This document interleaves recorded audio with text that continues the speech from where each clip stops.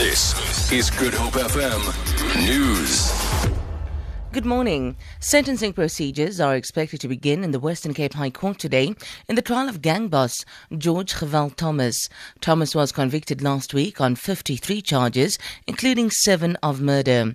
Residents of Bishop Lavis, where Thomas is the leader of the 28th gang, say they hope his conviction will act as a deterrent for other would-be gangsters. I feel like the state did its job to find him guilty because he changed a lot of people's lives. And he used a lot of people to do his dirty work. They get a number of years as a sentence, but then in the end they don't end up serving that full term of sentence, and then they get released again. So as the community, we don't feel safe. Leaders of the Great Lakes states have urged the government of Burundi to postpone next month's presidential polls indefinitely. This is in the wake of the heightening political tension over a decision by President Pierre Nkurunziza to run for a third term in office. South Africa, Kenya, Uganda and Tanzania have been mandated to mediate between the Burundian government, opposition parties and civil society organization for a peaceful resolution of the current political impasse. Political turmoil in Burundi has caused major humanitarian crisis for many of its impoverished citizens.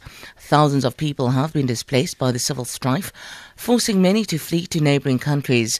President Jacob Zuma has outlined the reasons behind the decision to call for the postponement. But the summit here has felt that the postponement should not be given time frame because people are dying right now. Whether you have your constitution with very clear time frames, you can't just force it. Even if people are fighting, you just say go and vote when people are leaving the country in many ways. So the feeling here was that let us postpone it indefinitely, but engage the Burundians, the government, the president, the opposition, and everybody to calm down the situation, to try to find a solution to the problem so that Burundi is not plunged into a war once again. The Oudtshoorn municipality in the Little Karoo says water levels at the Robenheimer Dam could soon reach critical levels, which will prompt water restrictions. The water level is currently standing at 46%. Municipality spokesperson Tobeko Mangwengwe says that if it goes any lower, they will have to begin applying restrictions. We are urging the public to use water conservatively so that we avoid entering into an emergency level of 45%. Crisis restrictions will only enter when we've reached 27%. So at the moment it's 46, just 1% towards an emergency situation where we'll have to implement all our water restrictions.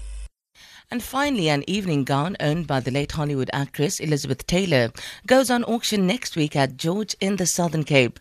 The designer dress will be auctioned off at the Fan Court Golf Resort in order to raise funds for a special needs education facility for children with Down syndrome called Up with Downs. The school spokesperson Brenda Boshoff says the gown is authentic. The cherry on top that makes it so special is we got a very generous donation from Sarasota from a designer by the name of Eugene Alexander, who designed a dress for Elizabeth Taylor for one of her collections. And that dress has been donated to us with the certificate showing that it's authentic and it's genuine, to be auctioned on the 29th of May. For Good Hope FM News, I'm Sandra Rosenberg.